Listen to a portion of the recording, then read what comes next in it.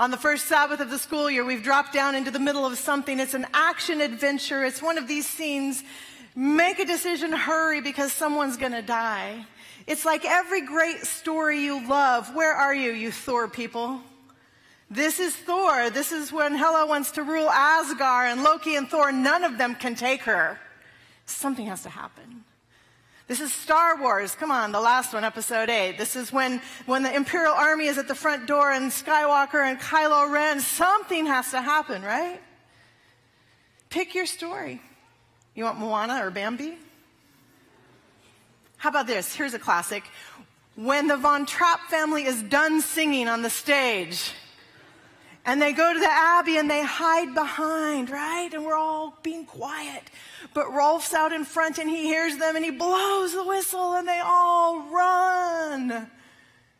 We're at this moment in the Bible story today. Something has to happen. This is a do or die kind of moment. Moses has them out now of Egypt and they're free, moving into the desert. But something has to happen in our story. We drop into the middle of this, and it's important for us to name that. We're dropping into the middle of this. There are dozens, hundreds of stories in Scripture like this, do or die moments when something has to happen, and we hope God will show up and be God. This is what the slaves hope for, that Moses is leading out into the desert now. They are slaves, friends. Exodus chapter 14, they've just now they're coming out of slavery. God is keeping God's promise to make them free. They've been slaves for 430 years. I don't know what I'm talking about this morning because I know nothing of slavery. Do you? I know nothing of slavery. That if this was my parents' story and my grandparents' story, 430 years. There was a famine in the land. This is how it started. And Pharaoh hoarded the grain. And so the Israelites bought some grain so they could eat. But when they ran out of money, they traded their cattle and their livestock. And when they ran out of animals, they began to trade their land. And when they ran out of land, all they have left is their bodies. Just let us live. It's an economic transaction. They become slaves in Egypt. They trade their birthright for a bowl of beans. Slavery, I don't know anything about it. I have to tell the truth this morning. When we drop down into these episodes in Scripture, I don't know anything about the heaviness of being worked. I don't know anything about the humiliation of being whipped, the horror of being owned. This has been their life for generations. Now they're running in the desert, and here's their Mission Impossible moment. When they look back, they see Pharaoh and his chariots, and when they look forward, they see the Red Sea. As one poet says, they are caught between the devil and the deep blue sea. They're not going back. They've done that. But they cannot see their way forward. This is when something needs to happen, and they whine to God. The text says, the storyteller says, they're terrified. We know terrified people don't behave well, don't we? We've had a week of that. Terrified people, vulnerable people, usually we cry out against each other and we act out and we speak out and we tear one another down. The storyteller says they cry out to God and they tear one another down. They're terrified in this story. We would understand why. They don't have any way of knowing, though, friends, from where they're positioned, what tomorrow will be. They have no way of knowing, is this the worst possible day of their life? Or could it get worse than this? They only have this one moment right now. Then they cry out to Moses. And Moses, he reminds them of a few things. I imagine a conversation the storyteller doesn't chronicle right here and now. These people came to the desert with a history and a story, just like you have a family history and a story. They know from being in Egypt the night before last that God just spared them while Egyptians were dying. They celebrated something called the Passover because they lived through the night, and that's the foundation of the communion meal we eat together. We'll do that in a few weeks here. They come to the desert with that story. They also come to the desert knowing that their grandmothers and their grandfathers trusted this God. God will provide as a message they've heard. You can trust this God. You can trust this God so much we want you to take our bones with you when you escape. They come to the desert with this family history, this family story, a chant that Moses has given them. This is words from God, from God's being. I am the Lord your God, bringing you out of Egypt. It will become a refrain for them like a bedtime lullaby. And lastly, they are in the desert terrified, but they have these visible signs. The Bible says that they've got this cloud by day and light by night. The Lord went in front of them with a column, a cloud. Wouldn't that be amazing if we woke up this morning and we could look to the sky and see a cloud and know that the divine one's right there? We could have said, good morning, God. Wouldn't it be fantastic if last night when we went to sleep, we could see a bright moonlight that never went away and we would know the divine one is there. Good night, God. I can lie down and sleep in peace. They have all of this, the terrified slaves, while they're in the wilderness, and still they're frantic. So we read the text. They're told, hey, stand still. Be quiet. Watch what the Lord is going to do. These were the instructions they were given. And then Moses is given a different set of instructions. The Lord says to Moses, why do you cry out to me?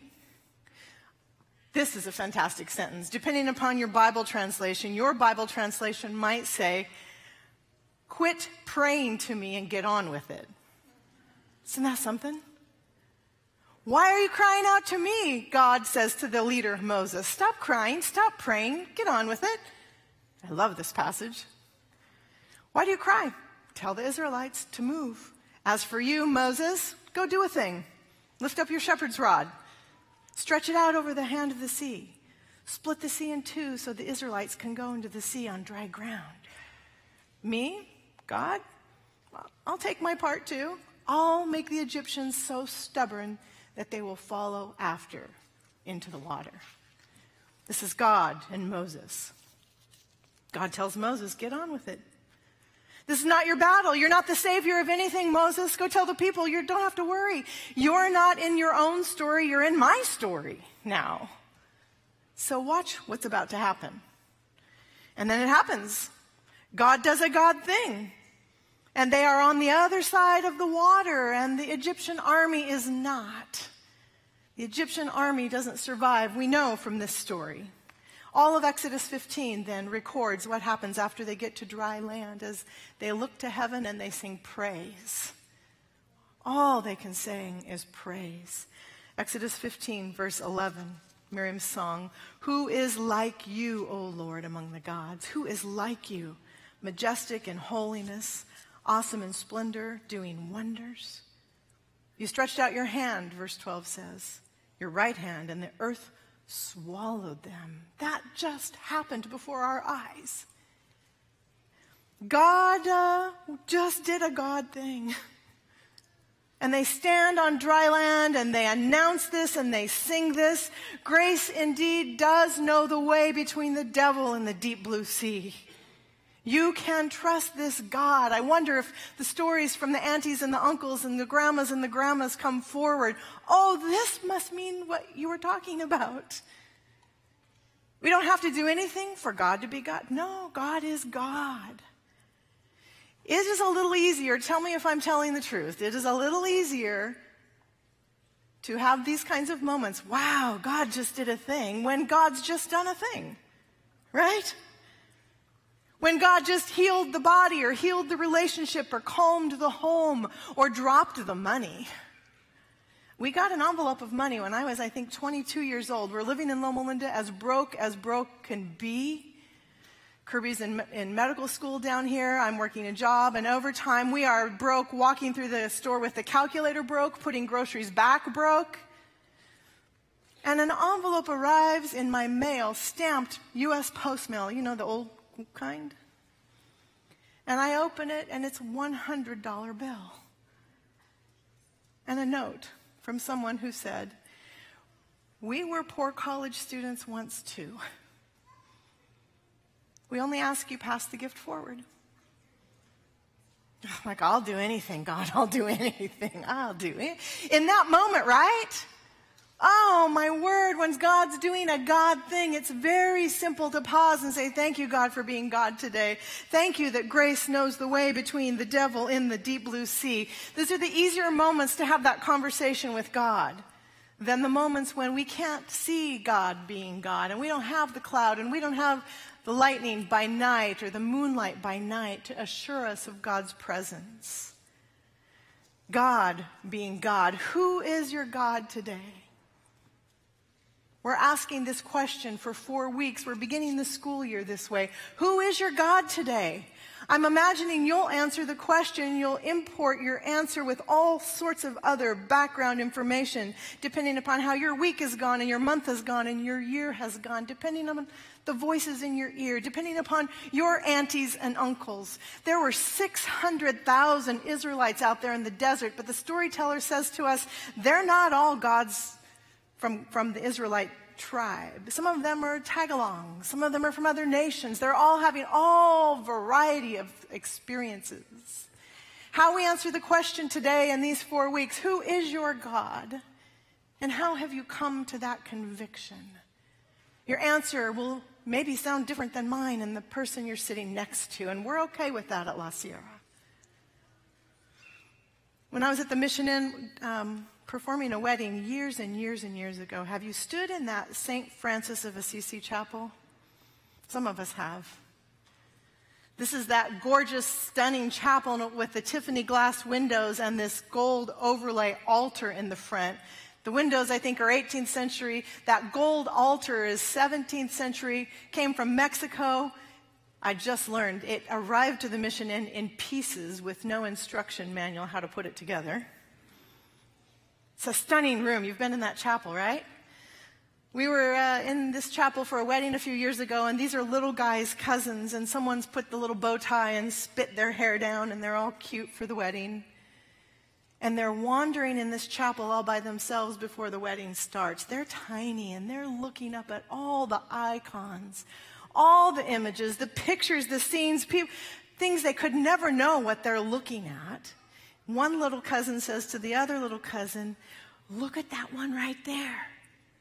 It happens to be a bishop who has the head of a martyr in his hand. Christian history is not so pretty. The little guy's going, look at that one, it's a skeleton. Little cousin, I'm not going to look, that's scary. No, I'm not looking. No, you've got to look. There's you know who it is? I don't want to know who it is, this little guy. I don't want to know who it is. No, you got to look right now because it's Jesus. This little guy says, stands up tall. It is not Jesus. Jesus died on a cross. He didn't get his head cut off. No, it's Jesus. It is not Jesus. It's Jesus. No, this is how it went all the way till the wedding began.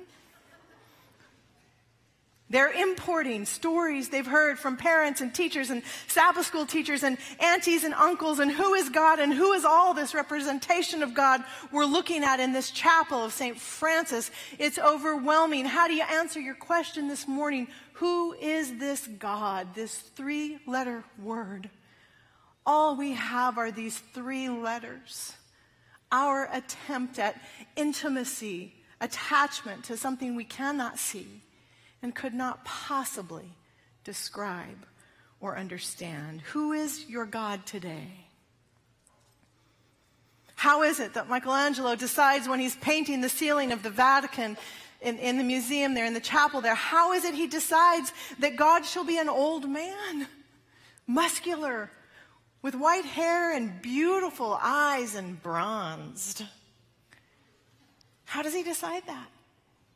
Informed, right, by all the storytellers who've come before, informed by the artists who've come before, informed by maybe his own reading of Scripture. How does Michelangelo decide, well, God looks like this?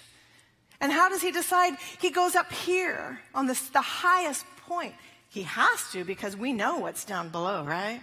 Like the story, we know how the story goes. The devil, isn't the devil down there?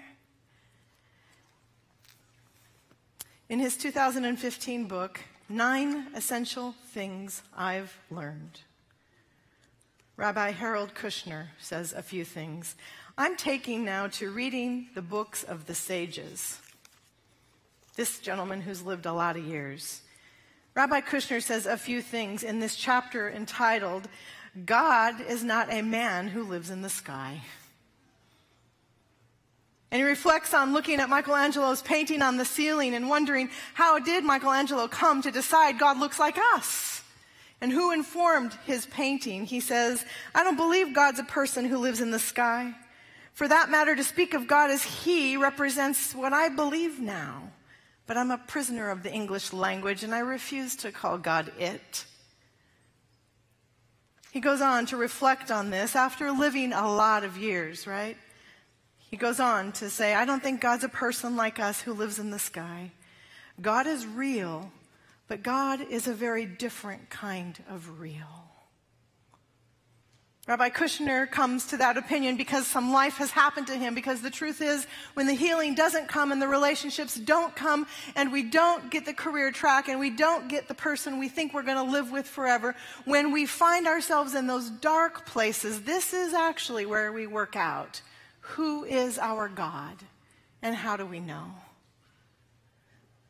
So we read with the Egyptians today, how did they know? Well, God did a great thing for them in the desert. But we're going to stick with them for a few weeks because it doesn't turn out like that in every episode. I hope you saw on the doors when you came in, the back door, the side entrances, this new expression of our church. It'll be there week after week after week. You'll be able to read on the wall banner. We gather in worship with the Bible open to hear fresh words from ancient sacred stories. We are always seeking to be relevant, raw, and wrestling. Depending on the Spirit, we're a community of Jesus that chooses authenticity. So we open the Bible. I can't tell you all the answers to who God is this morning. We work on this together. We're committed to a few things. First of all, it's okay for Anthony to say, I don't know how to make myself grow. It's okay for Anthony and Abby to sing, am I alone, God? I can't find my faith. We'll work on this question together, all of us. No conversation off the table. It's all valid from your perspective and mine. To live with a useful faith, friends, that's what we're attempting to do in 2018. It's a faith that has to make sense here, where we live. For a long time, Christianity has insisted that we have some tenets of faith, and it's better for Christians to obey than to understand. This has not turned out well for us. So students, welcome to La Sierra, because in this academic community, this is what we mean when we say our faith is 2,000 years old, but our thinking is not. We're looking for a faith that works today. It has to answer today's questions, today's queries. Here's another book I reference before I close. This one's a little more scary, and I'm going to tell you the truth. Bishop John Shelby Spong. The book is called Unbelievable. Bishop Spong is now 87 years old and still writing and deciding that he would like to tell us what he really thinks at 87 years of age. It'll be too much for most of us. Here's one thing he says at 87 years of age. I have decided that when we ask for obedience instead of understanding, we have done a great disservice. We haven't allowed people to grow up to something beyond juvenile faith. When we don't know how to reconcile our explosions of knowledge about our world and our bodies and our thinking and our creations, what we've tended to do is hunker down and repeat the same things we've always said in our changing world. We offer bankrupt concepts, he says, and people have found out. I'm looking to find words, he says, for a God, a three-letter word that will allow me to express a growing faith, a developing faith, a changing faith, an advancing faith that is my home.